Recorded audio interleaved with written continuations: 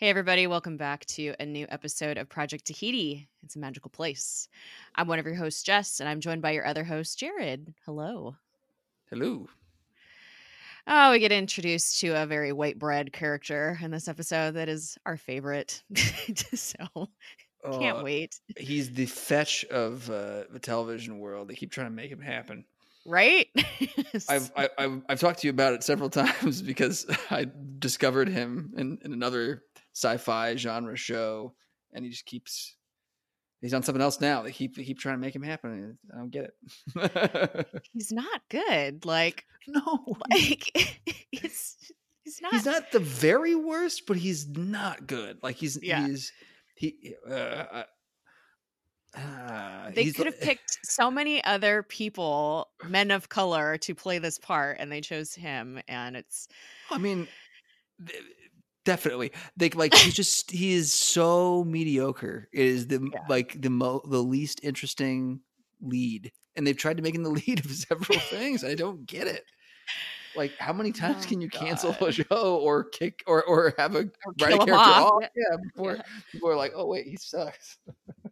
I don't know. Before we get into our white bread character of the day, we are a part of the But Why Though podcast community. Be sure to check them out on Twitter at But Why Though PC and their website, butwhythoughpodcast.com. We are super proud to be a part of their community. All right. This is actually a really cool episode outside of our new character. So this is season 2, episode 16, titled Afterlife, written by Craig Titley, directed by Kevin Hooks, originally aired April 7th, 2015. So we begin with Coulson and Hunter going used car shopping, and they're trying to find a car to go off-roading in. And this car salesman just reads Coulson completely wrong. He's like, your life is boring. The kids are overwhelming you, like blah blah blah, like you just want to go out and have an adventure. And Coulson's like, yeah, you got it. And then they just end up stealing the car anyway, so okay. Like they ice the guy and they take off in this Jeep. So that's how we begin this episode. The next scene is Skye waking up and she's covered in acupuncture needles, and there's little like thing, it looks like electricity going under her skin. So we know that these are not just typical acupuncture needles. I'm pretty sure I don't look like that when I get acupuncture done. So I'm just gonna assume, not that I can see. But Gordon's there and he's like, how are you feeling? You've been out for 2 days. Like, don't worry. Like, you're fine. You're in a safe place. And our new white bread character shows up. His name is Lincoln. He is played by Luke Mitchell. And he walks in and he introduces himself as her transitioner. And Skye, yeah, which, wow, okay. Why are you laughing?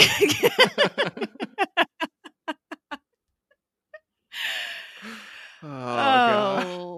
I don't even know Lincoln's last name. That's how much I don't care about him. I only know because I had to look up Luke Mitchell to know to have in mind all the list of things to go through of awful things. What's his last name? Lincoln Campbell. He's Lincoln Campbell. Oh, that's awful. Anyway. That's awful.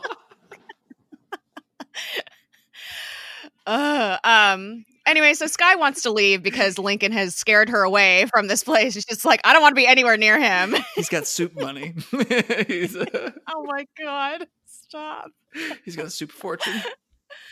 Stop it. But yeah, so she's like, fuck this. I don't want to be near this white dude. I'm out of here. But no, she's not allowed to leave because she's actually the one that's in danger. Oh no. I am in some kind of mood. No, it's Luke Mitchell will bring that up. Like he is. It's like he's the anti-Ward in that. Like the character on paper, we should love this character. We should. Like he's basically written as like lazy hero boyfriend love interest guy. Like it's like the laziest attempt to write like what if he just has like the personality of Captain America and spoilers, electrical powers? Yeah. But he's nice and selfless. Okay, cool. Can we cast someone he's good? A doctor. No. We just don't have it in us. Like our only options are these bad choices, so we're not going to cast anyone good. Oh my God. Oh, Daisy does not have good luck in love. So we go to the playground, and Gonzalez is pissed that Sky took out 7 agents, and Calderon is recovering. He is not dead, so that's good. Agent insert name from last episode.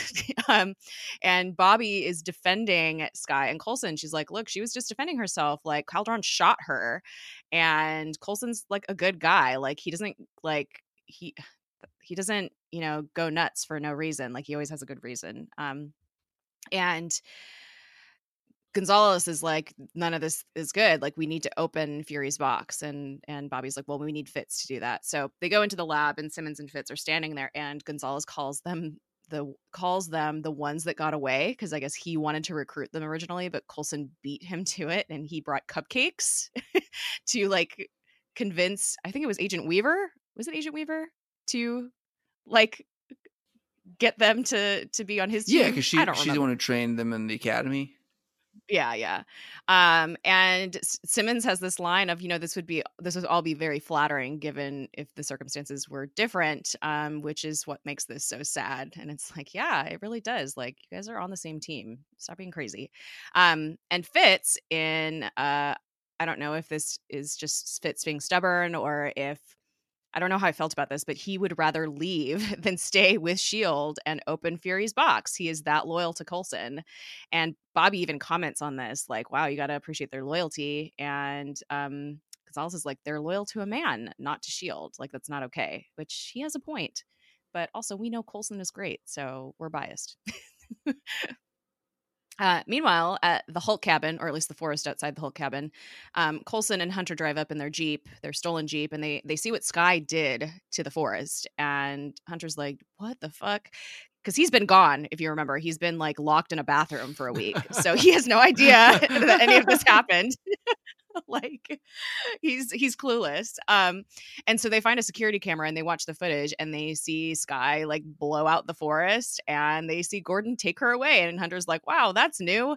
And Coulson's like, oh yeah, he came and he took Raina and Sky's father too. And he's like, dude, I've only been gone a week. And he really puts that into perspective. Like, damn, a lot has happened in a week, because like, they went to Wisconsin and all that shit happened, and Hunter wasn't there, I guess, right? Yeah, each episode's been like, hours to days long, not that long. I didn't realize he hadn't been around for that long. But anyway, so Coulson feels like a failure because he lost Sky. Like, he couldn't get to her to protect her. So he feels like Dad Coulson feels like a failure. Meanwhile, back at wherever Sky is, which we'll find out what it's called in a second, we find out that Gordon is the only one who can make contact with the outside world, and he is their only way in or out of this place. And they don't really even know where they're located, but the name of it is Chinese, and I forget what it's called, but they call it in English Afterlife. So this is the town. I don't know. The location is called Afterlife. Okay. I have to mention it before. I almost burst out laughing before, but when I pull up the thing to find out the different shows that Luke Mitchell's been in, the one he's on right now is called The Code. I think it's a cop show. He plays Captain John Abe Abraham. Oh no. So he's played Lincoln and Abe. And Abraham. Sorry, I had to say it. Like, I almost died laughing. And it would have made no sense. Like, you're talking about just a character moment for Fitz, and I was just about to crack. Like just start burst out laughing. Because that motherfucker's been Abraham and Lincoln. Oh no. Oh God. So anyway, Lincoln continues on with his monologue, talking about how no one lives in Afterlife permanently. This is like a way station essentially for people like them. They only come here when they need to, when they need a safe place, or when they're transitioning. And Sky noticed that everyone's staring at her. She's like, why do I feel like the new kid in school? And apparently Afterlife is where Inhumans are chosen, cultivated, and evaluated to see if they can even go through the mists. And only like one person every couple years actually transitions. And so Sky skipped all of that, and she did it what Lincoln says as old school in a Kree temple with a diviner, and no one has done that in thousands of years. And so they are kind of jealous because she's special and she's unique in this culture, and she skipped everything that she was supposed to do. And of course she asks about Raina. She's like, what about the woman that went through the transition with me and my father? And Lincoln's like, you don't have to worry about them. No one here will hurt you. You're safe. which we find out is not true. Back at the playground, Gonzalez is interrogating May, and she insists that Coulson is S.H.I.E.L.D., and so she is being loyal to S.H.I.E.L.D. Like, she's like, there's no difference between Coulson and S.H.I.E.L.D. They're the same. And she makes really good points on how, like, you know, maybe Coulson was obsessed with this alien stuff, but Hydra was too. And they were following Hydra to the temple, which is their job. And it's what they should be doing now instead of doing this witch hunt, which she yells at the camera as Bobby's watching, which I found funny. But Gonzalez brings up Bahrain, and he's like, look, you of all people know that, like, powered people are dangerous and sometimes we have to eliminate the threat. And she's like, you want to eliminate Coulson and Skye? And he's like, no, but we need to bring them in, you know, soon to be able to settle this. And he wants May to help, but she's not on his side yet. So back at the Hulk cabin, Coulson and Hunter are drinking whiskey, and Coulson is beating himself up about losing S.H.I.E.L.D. and Skye in the same day. And Hunter starts ragging on Bobby and Mac and Gonzalez. He's like, you know, they're just traitors and whatever. And Coulson's like, no, they're great agents. And maybe Gonzalez has a point. I was dead. Maybe I shouldn't even be here. And they start talking about how they have no good options. They, like, don't have any resources. They don't have anyone on their side. Like, what are they going to do? And Hunter has this line of maybe it's time to start thinking about the bad ones, which does not bode well. Back at the playground, Bobby is trying to convince Gemma to open up Fury's box, and she still thinks that they need Fitz. And Gemma seems to be warming up to Gonzalez and Bobby's side, and she's like, look, you're looking at this the wrong way. It's not a tech solution. It's a lab solution. And she just walks away. And so we're led to believe that she is on board or getting on board with them, which no. Yeah, he's, like you said, like, Gonzalez is trying to woo them pretty hard, it feels like. And she's, at this point, is feeling really responsive for sure. Yeah, for Going sure. the opposite direction of Fitz. Yeah. So back at Afterlife, Lincoln shows Skye her rooms, and he mentions that Gemma's bracers interrupted the transition process and did more harm than good, and that's why she was out for so long when they were trying to help heal her body. And Skye defends her. She's like, no, she was just trying to protect me. And he makes a point of, you know, she thought she was dealing with human biology, and you've kind of graduated from that class. And it's like, that's very true. They don't fully understand what Skye is. And Skye, she makes it very clear that she came to Afterlife because she doesn't want her powers anymore. She wants to get rid of them. And Lincoln gives her the bad news of the transition is irreversible. So she is stuck like this forever. She's got to learn to live with it. Back at the Hulk cabin, Hunter wakes up from being passed out from drinking too much because S.H.I.E.L.D. is there, the S.H.I.E.L.D. that is out to get them. And apparently Coulson called them. And Coulson's like, look, if we're going to do anything, we need resources. So I've got backup coming. Reinforcements are on their way. As long as they didn't bring a battering ram, we should be good. So, of course, they brought a battering ram. So now they only have an hour. And Coulson brings out this, like, modern day Howling Commandos kit that Fitz and Trip made for him. And he pulls out a deck of cards and he's like, do you play cards? And we're like, oh God, where's this going? So S.H.I.E.L.D. breaks in, and Hunter and Coulson are sitting at the couch playing cards, what it looks like, but they're just hollows. So the agents, like, try to shoot at them and nothing happens. And the real Hunter and Coulson pop out of a back room and take out all the agents. And Hunter's like, wow, I did not think that would happen. And Coulson's line is, we had the better hand, which is such a Coulson line, but it's so eye-rolly in this moment because it's just, I don't know. There's so many things in this episode that are so cheesy, but maybe Lincoln just put me in a bad mood from the beginning. He's making me hate everyone. That's reasonable. Back at Afterlife, Lincoln takes Skye to the best view in town, and he shows her his powers, and he helps her, like, levitate up with electricity, which seems like shouldn't work or would be very painful for her. And the scene is just so lame. Like, it's very obviously they're trying to set up it's very obvious they're trying to set up a romance, and it's just, like, so not believable. Like, they have no chemistry. Like, I just Luke Mitchell is not a great actor. They have no chemistry. Like, I think Chloe Bennett is a great actress, and I don't even believe that she has any kind of, like, interest in this man at all, even though he's zapping her with He has electricity. played characters named Chris Knight, Will Benjamin, Romeo Smith. One of his shows, he was named Romeo Smith, John Young, Jesse, Lincoln Campbell, Roman Briggs, and then Captain John Abraham. I feel like that is just like the list of the worst white characters I could possibly imagine. Chris Knight, Romeo Smith. Wow. I don't know what that show is, but I'm never watching Home and Away. Nope. Also, is he Australian or something? Yeah, he's Australian. I think that might be, maybe that's part of why he sucks so bad. He's affecting an accent. It's not right. That is not natural. Yeah, hey, maybe I should watch Home and Away. Maybe he's good.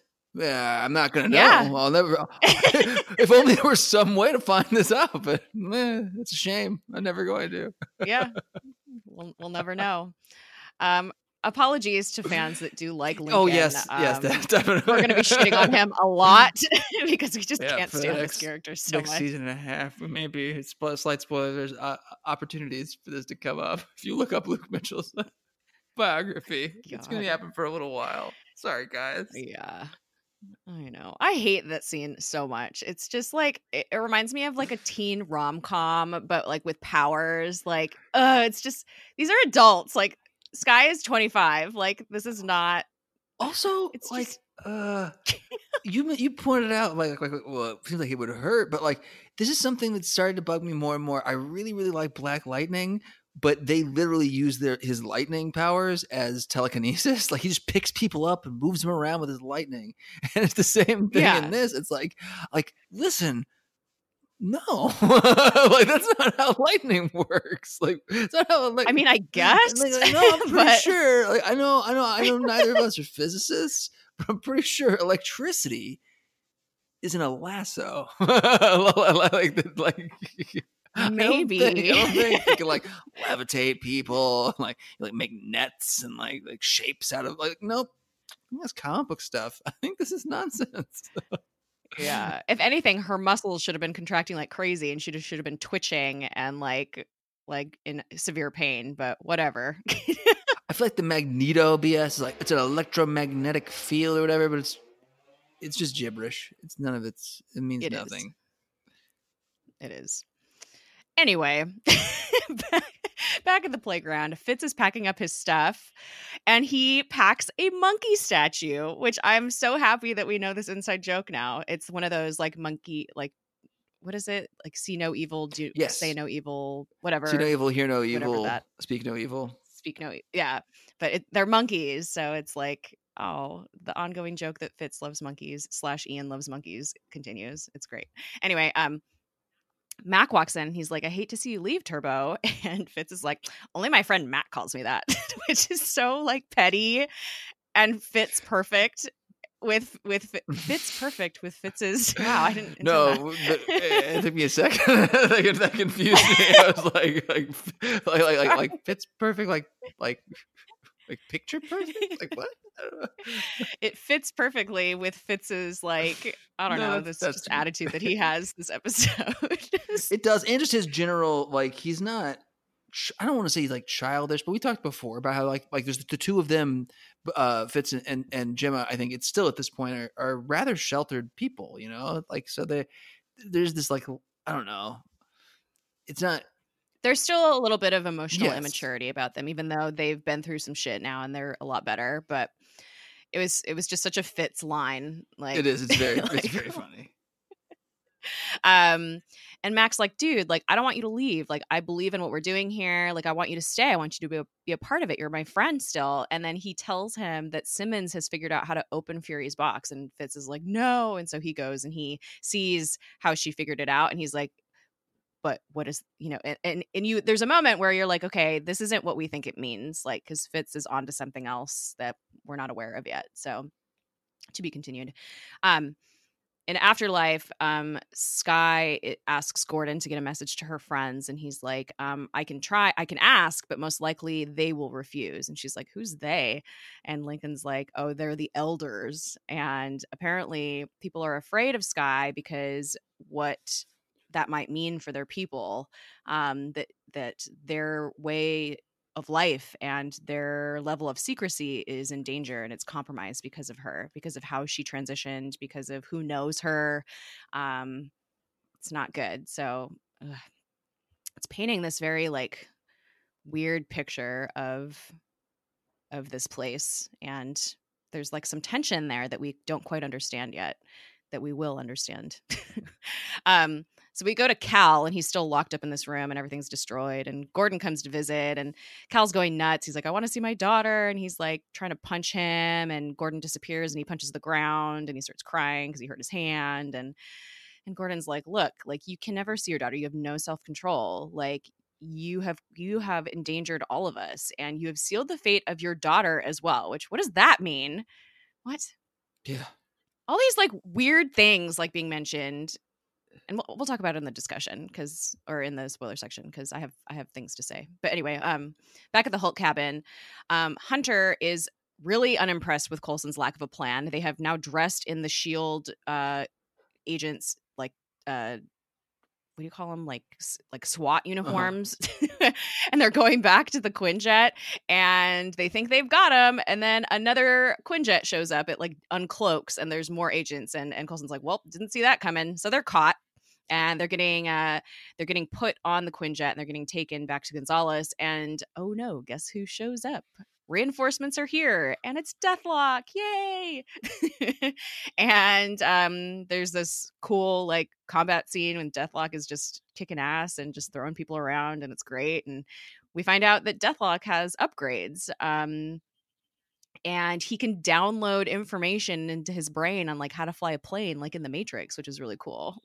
So the problem that Hunter foresaw with Coulson not knowing how to fly a plane is no longer an issue. And there's a line too where Coulson's like, or Hunter's like, how come you didn't tell me like reinforcements were like a crazy cyborg? And Coulson's like, I just wanted to see the look on your face. And it was priceless, which is so Coulson. Back at the playground, Gemma is working on opening Fury's box, and Fitz storms in, and he's pissed. He's like, you knew this would drive me away. He's like, is this really what you wanted? Like, you want me to leave? And Simmons is like, maybe it's for the best that you leave. And so he leaves, and you're like, what the fuck is happening? These two like just made up and became friends again, and were like holding hands in a previous episode, and now they're like at each other's throats again. What is going on? So back at Afterlife, Lincoln is talking about his powers and her powers with Skye. He does the whole I showed you mine, so you show me yours thing, which is so lame, and I hate him. And he accidentally mentions that the other person that they brought in, they don't even know what her powers are, and she did like a complete physical transformation. And we know he's talking about Raina, and Skye figures it out too. He's like, you said that she wasn't here, or you said that I was the only one. Like, I know Raina's here.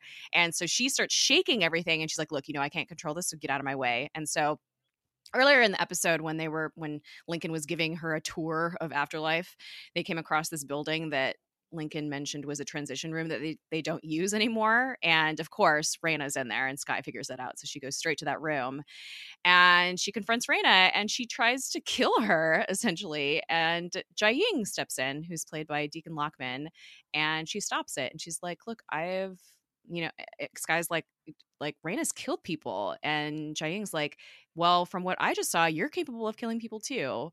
So let's all just calm down here. She's just as welcome with us as you are. She's one of us. And she has chosen to be Skye's guide, which is significant. So Jiaying goes to see Cal, and it's very obvious, like, we know who this is. This is Skye's mother. I can finally say that without it being a spoiler. My God. And Cal's like, I told you I'd find her. And she's like, yeah, you did. And thank you. And she hugs him, and he asks to see her. And she says no. And Cal is clearly not happy, but he doesn't react violently, which is significant. Like, obviously, Jiaying has a power over Cal that no one else does, which is kind of sweet. So on the Iliad, which is Gonzalez's aircraft carrier, Gonzalez goes to May, and he has a loaded gun, and there's all these theatrics of like, you can shoot me or you can hear me out. Like, what's it going to be? And it's like, May's like, okay, let's hear what you have to say.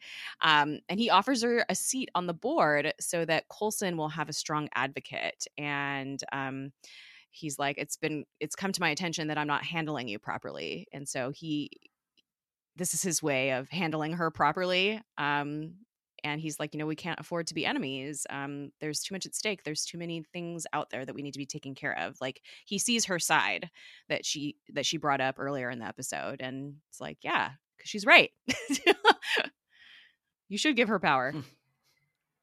So on the Quinjet, Dr. List is mentioned, which he was brought up in Endgame, and we talked about him in our Endgame episode on how Sitwell and Rumlow were going to bring the scepter to Dr. List. So that was kind of a cool thing that I did not catch until I watched this episode before we saw Endgame again for the second time. So yay.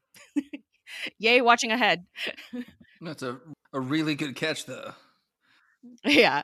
So basically, Deathlock has Coulson gave Deathlock all these upgrades because he was having him trail Dr. List this entire time. And Mike mentions that List is hunting gifted people and he's experimenting on them. And they have to stop him. They have to figure out a way to do this on their own, I guess, since the real Shield doesn't care to help them with this. And so they have to go with their bad option so they can get into Hydra. And that bad option is Grant Ward, which is, ew, why does he keep coming back? Back at the playground, Gemma realizes that she's explaining to everyone, I can't open this box. It's a lot more complicated than I thought it was. I just can't do it. I'm really sorry. And the next scene is Fitz getting into a cab to go to the airport, and he opens his bag and he has the real box in there. So this was all a bait and switch. Like, they were just playing along these parts, which makes me so happy that they're not antagonistic towards each other anymore. And to top it off, Gemma packed Fitz his favorite sandwich, buffalo mozzarella and prosciutto with just a hint of pesto aioli, which, if you'll remember from season 1, it's the sandwich that Ward threw away, and Fitz was so angry about it. Yeah, the sandwich was a big moment. And that's the episode. We end with a sandwich. So I feel like this season was really good up until this episode, and I blame Lincoln. And I don't know if it's just like the slowed nature of like where we've come to in the plot. I just feel like too, it's funny because this is also when all the shit is getting really bad between the two sides. Like, this is when Marvel TV and Marvel Studio are having their falling out. Oh, interesting. Like, because during all this time, like, I feel like this is a power play, and a lot of this is speculation on my part, but just based on knowing how the actual like released information went, they've been developing an Inhumans film at this point, and then it became the TV show, I think, basically because they tainted it so much. Oh, no. like on S.H.I.E.L.D. Yeah. I feel like this is Perlmutter pushing Inhumans. And then on some level, I know that there was at the time, there used to be more active cooperation between Marvel studios on both the film and television and the comics. Now there's a much less like direct exchange of information, exchange of stories and flow. Like, there are no current Marvel authors like who are part of like a think tank working on the films anymore. Like, they used to be a thing, and now it doesn't really happen. And I feel like at the time they were wanting to make as much money as possible off of things that were owned wholly and solely by Marvel or their parent company. And so at the time they didn't really care about as much selling X-Men comics because that would only serve as advertising for stuff that would make Fox some of the money. They'd only make some of the money off of anything for X-Men. So like the Inhumans were really like pushed in the comics as well as like a replacement for mutants. Yeah. It was a huge storyline. There's even like Inhumans versus X-Men like storyline. Yeah. Which is cool. It's a cool way to get around that, not being able to have the X-Men in the television shows or the films.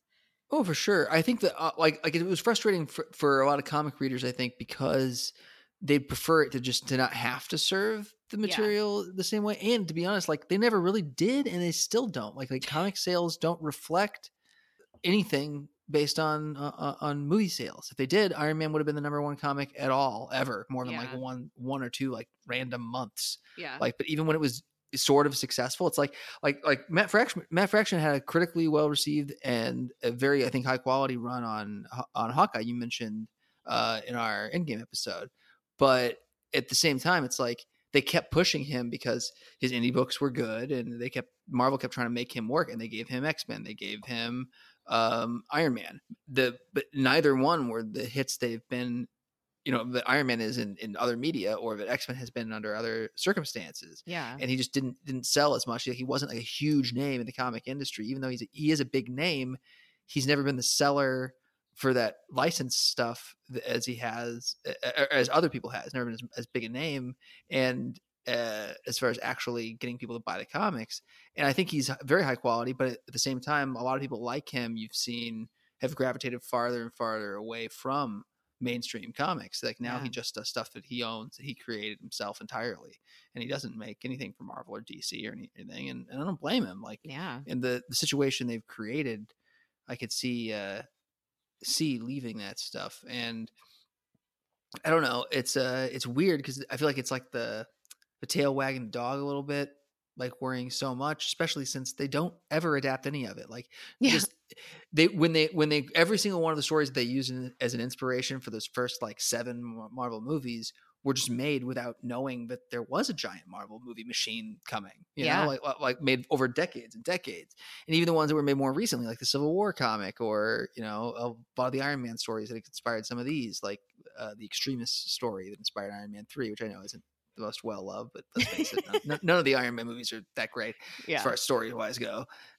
Sort of stories like internal logic or any of that stuff, or creativity, like they're just fun. And it's I think maybe you mentioned in our first Endgame episode that's like the characters at Marvel, they're really the most important part, and it's definitely true. But I don't know, it's interesting how I feel like the Inhumans and the way it unfolds both on this show and on the actual Inhumans miniseries on ABC, which the less said about that, the better.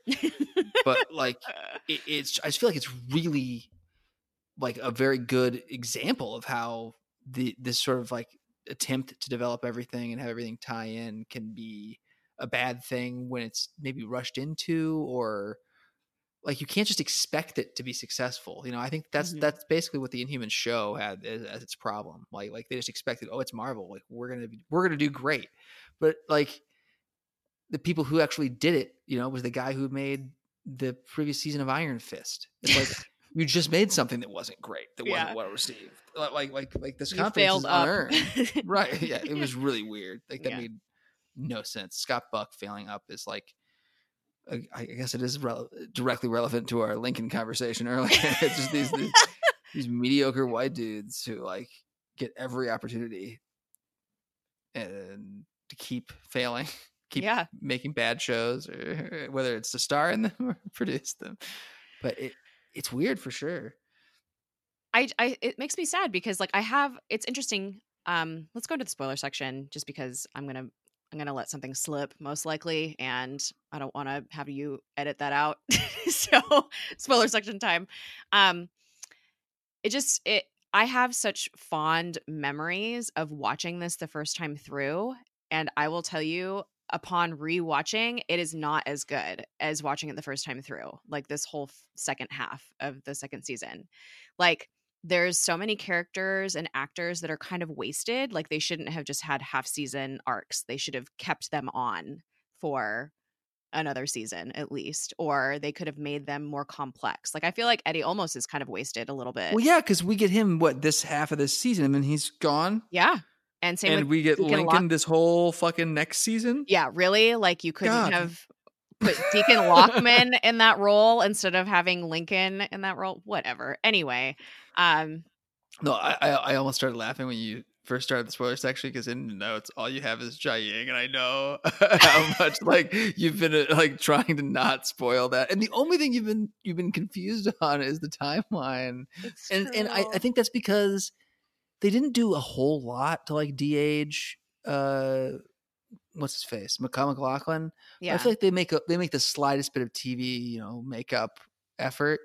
But with her, because she is supposed to be immortal, like that, it does add to the confusion. Yeah. And well, and also they don't try to hide from the audience that this is Skye's mother. Right. But it is still unknown to Skye that that's her mother. And I don't know, there's a line that she says too in this episode where she's like, I've chosen to be your guide.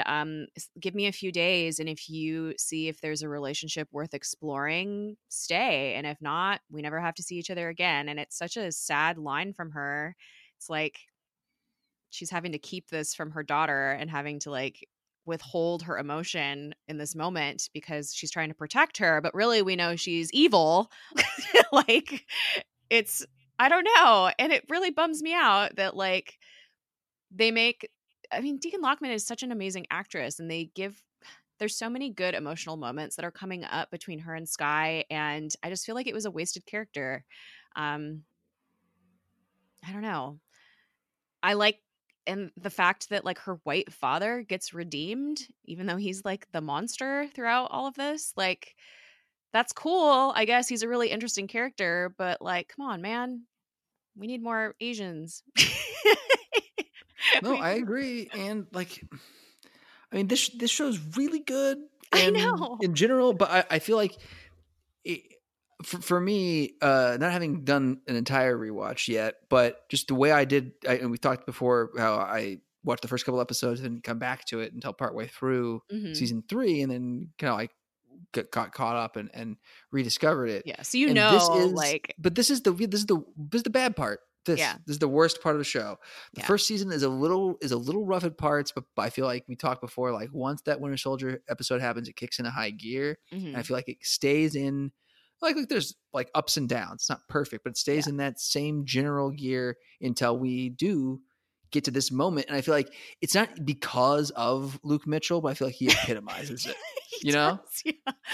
He's just the human representation of this point where it's like Marvel is fighting in against itself, and they don't know what this is anymore. And this is the beginning of, I think, what was It's All Connected was like they knew that it was a one-way street, but they also felt like it was a true thing that they were saying. Yeah. And this is the point where they're discovering it's an untenable option, but they're still not willing to admit that they can't sustain. Yeah. And I just wish they'd be honest. Like, just be honest with us about it. Yeah. Or, like it doesn't have to completely line up with everything. There doesn't have to be complete continuity, but at least don't pretend like there is.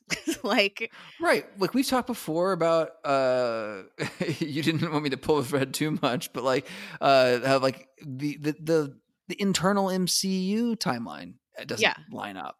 So like, none of it's perfect. Everybody just needs to remember that and be calm. And I feel like Captain Marvel threw like a whole wrench and everything too, because that really like confused the timeline a lot for Nick Fury and like the beginning of the Avengers and Coulson's timeline too. And it doesn't line up with anything or most of the stuff that we know from S.H.I.E.L.D. It messes up stuff outside of S.H.I.E.L.D. and it definitely messes up everything basically we know about the two of them. Yeah. Because they're supposed to be recruited out of high school by Garrett. Yeah. So, okay. What? Yeah. But what's his name is not with us anymore, so they couldn't put him in Captain Marvel, which that would have been really cool if he was in Captain Marvel. They would have tarkened him up. Oh, damn it. Missed opportunity, guys. I know. We should write this for you. Come on. Just let us watch everything, sit on it for a couple months, then go back and give them revisions. Right? We could really make all of this perfect. We could too much? We could do a reboot of Agents of S.H.I.E.L.D. and the MCU with proper timelines and connections, and it'd be great. We'll have great inserts for Agents of S.H.I.E.L.D. opportunities in all the films. It'll be fantastic. Yeah, Manny Jacinto from The Good Place, who plays Jason Mendoza. I'm going to recast him instead of Luke Mitchell. Oh, thank God. He's an excellent actor, one of the funniest dudes, a great physical comedy as well. He's a professional dancer, a self-taught professional dancer before he was an actor. and it would be our first on-screen Filipino Marvel hero. So yeah, that's it. That's my pitch. let's do it. my first revision. Let's do it. So the one thing I will say about Jiaying, and we'll get more into her character in later episodes, is like, okay, there's 3 Asian women so far on the show, and they are all very different. So it's okay to have her as a baddie in the end. Oh, But I think that's fair. yeah, Absolutely. That's what we always talk about. It's like, it's just when it's just one example, but that shit becomes frustrating or problematic. But like, if one character out of 3 isn't, heroic or dies or whatever, it doesn't feel as fucked up. Yeah. And as long as it's not, for a white guy's pain, which I feel like on some level they got away with it, sort of like they teased us with fridging. I feel like it's fucked up, but I still feel like there is an element of white man's pain too. Oh no, I feel like it's super. No, I feel like it's super fucked up. It's like they sort of got their, they did that the best way they could by having her survive it and be okay and still be a strong woman and not only exist to develop Cal, but at the same time, it still has all that fingerprints on it. The like the really old cliche and just like hateful and racist trope, Well, I think what's weird is like, okay, if they used that to kind of fake us out to think that she was fridged, but then they reveal her in this episode as still being alive, obviously, and she's Sky's mom. We know she's Sky's mom, but it doesn't have like that fake out doesn't have the emotional impact it does because of how she was revealed, I think. I don't know. Like, no, I agree. Like, it doesn't really have the same, like, there is no gotcha or shocking moment in it at all. You're just like, okay, here it is. Yeah. And I don't know if that's because she showed up in a flashback episode or, you know what I mean? Like in a previous episode. So we know that she's around, even though I was confused on what year it was and she's not actually around that we know of. So I don't know if they wouldn't have shown that flashback part of that episode, that would have been more impactful to see her again in this episode. I don't know. I can't say if that would have been the case, but I just felt like that payoff could have been so much better if they would have reintroduced her in a different way, which I mean, like for her to come in and have that dialogue with Daisy is like really meaningful. And, we know that Daisy / Sky still doesn't know that that's her mother, but I don't know, like they still have that fridging trope to fake us out, and I didn't feel like it was worth the fake out. No, I agree with you. Like, I don't know, man. There's ways they could have done it that are better. Like, yeah. I don't want to be crazy, like overly critical, because this is a case where we know that there at least one of the people steering the ship, I think, in addition to having best intentions, actually does have experiences to inform it and make it. So I don't want to be like overly critical, especially myself, like, as a white dude. Like, it's not my place to tell Moa Tenchiron how to tell that story. But like you said, like, even though it's not the same and it still has that fridging aspect, enough of it there, but it still has that same awful feeling and that awful connotation. And it's still, like you said, like, it's still developing his, it still feels, especially in the storytelling moment, that fake out part of it, like it feels like it's all for Cal's pain. Yeah. I think overall in the fullness of the story, that isn't the way it is, because she's her own character. She, as much as she serves Cal's story, she serves Daisy's, or more so. Like I feel like both of them, the way they are in the show, are in service to Daisy's development. But at the same time, like in that moment, it has this all the grossness of fridging, and I feel like that's an intellectually or creatively like bankrupt idea to be like, here's the thing that's really offensive or really fucked up or really bad or that we shouldn't do, but it's just a psych out. Yeah. Like we're just teasing you. It's like, no, you're still showing the violence against an Asian woman. You're still showing fucked up shit. Yeah. It doesn't make it. The fact that she's able to regenerate and piece herself back together is like, oh, that's kind of even more awful, because she just endured all this trauma for a man's pain and for, development. It's just like the stupid bullshit, like with J.K. Rowling and those prequels. God. To me, it's like, guess what? You can make an Asian woman turn into a snake and that's her superpower. And you can have this woman be able to heal from anything. That's fine. But you don't have to have their stories then be about the story that shows that she can heal from anything is about the emotional trauma that it does to her white boyfriend or her husband, and to show how evil the white torturer is. Like that, like similarly in the J.K. Rowling thing, like it doesn't have to be the result of manipulation and fucking control from an evil white supremacist wizard. Yeah, you know, it's like these are literally the shit and both of them have like fucking a literal Nazi and a wizard supremacist, like the ones like manipulating this shit. It's like it's really weird, but it's like, can we have a story where we show trauma even, you know, that happens to an Asian woman where it's not perpetrated by white supremacists? So like maybe it's just fucking incidental, like something just happened. If you're gonna go that route, like natural disaster, like there's so many different ways I know. you could do this. And you know what? I guess like maybe it's a commentary on like colonialism because the Inhumans are supposed to represent like marginalized people. So when they use transition so often in this episode, it's like I feel like either you're trying to do a metaphor that maybe you guys aren't equipped to tell, or you're just using language that maybe you shouldn't be using because you don't know. Yeah, you're not familiar with the trans community. It felt like not like, again, very well intentioned, but like think about the words you're using. It was it becomes a metaphor for something, but I don't know if it didn't feel like they were like cognizant of it necessarily. Yeah. You know what I mean? Like, I don't know. It felt odd. It was odd. Yeah, I feel like I think you're right. Like the intentions were there. They're trying to tell somewhat of a metaphorical story along with this story, but I feel like they just aren't quite there. Like there's just short of like it being really great. But I mean, like you said, if this is a time of like turmoil within the organization, like it makes sense that this storyline would get kind of, I don't know, not given the attention it deserves. Because they probably thought that with Inhumans they were going to be able to flush out this origin so much better. Maybe not with the same characters, but just in general with the Inhuman culture and all that. And this was just kind of the introduction to that. But they never got that opportunity because Iron Fish. He's got Scott Buck's fingerprints all over it. Well, I remember, like, they actually did release that first episode or whatever, I think in IMAX. Oh God! And like, I don't know why they did, but less said about that. Again, like, I recommend a lot of bad stuff, like just for the like curiosity factor, but I don't think I could even finish Inhumans. I tried. You did try.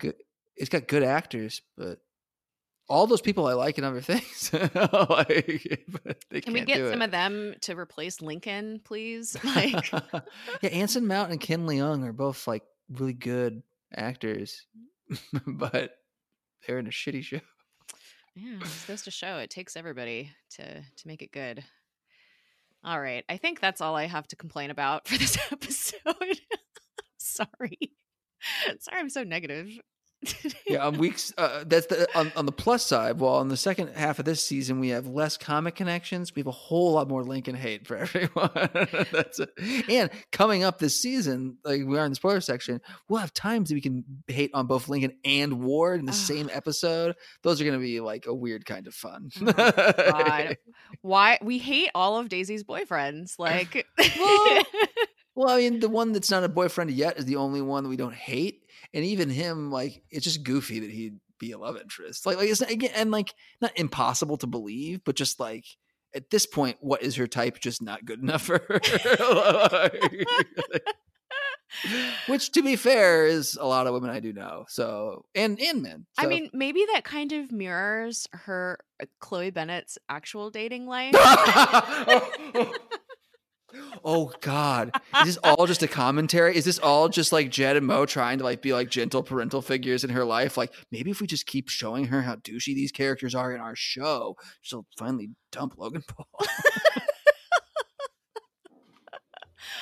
And like Deke is like trying to like fucking negotiate something. Like they're just like, okay, well, we're gonna make him a white goofball, mediocre piece of shit, but he's really nice. At least like maybe she'll find one of those. Like if we can't get her to date a good guy. Oh my God. I'm sorry, Chloe Bennett. I love you. You deserve better. Oh. I know she can feel it too. I remember last year at San Diego, everyone like waving and being so pleasant to her, and then just like staring daggers at him while they were walking by. Like, well, that's what happens when you racist. Yeah, dudes who mock the dead are real cool. Like, nothing like racism and complete lack of respect for human life. Yeah, and just like no self-awareness. No, he really. whatsoever. Oh God, I feel like he's like a combination of all of them, of all of her love interests. It's like the obliviousness of Deke with like the evil of Ward, Yeah, the obnoxiousness of, and just like the mediocrity of lack of charm and mediocrity of Luke Mitchell. Yeah, no. Oh, poor guys. Oh man. I think I feel worse in all of this for who is it that plays Deke? What's that guy? Jeff Ward. Jeff Ward, just because he doesn't deserve this. He seems nice. No, he does seem nice. He's just a goofball. All right. On that note, where can people find you on social media? People can find me at I Snow Nothing. You can find me at Space Jess with 4 S's in the Jess. You can find the podcast at Project Tahiti on Twitter, and you can send us an email at projecttahitipod@gmail.com.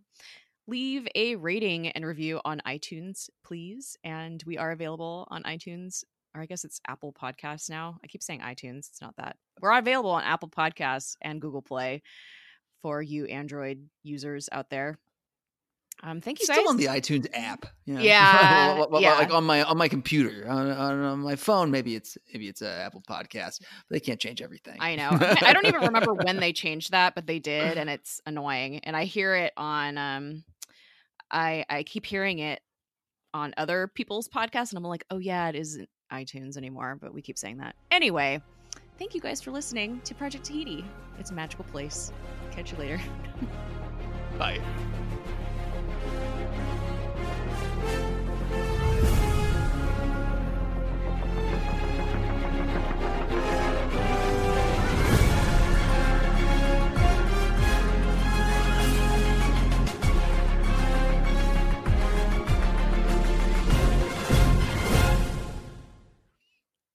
Oh, Daisy does not have good luck in love. No, the only one who's like they're all mixed bags except for Lincoln, who's just bad. But like Deke at least is like likable, but still, it's just like she's teamed up with the joke, maybe. Like, although at this point it has been unrequited, so it just feels like he's the only option they're putting forward.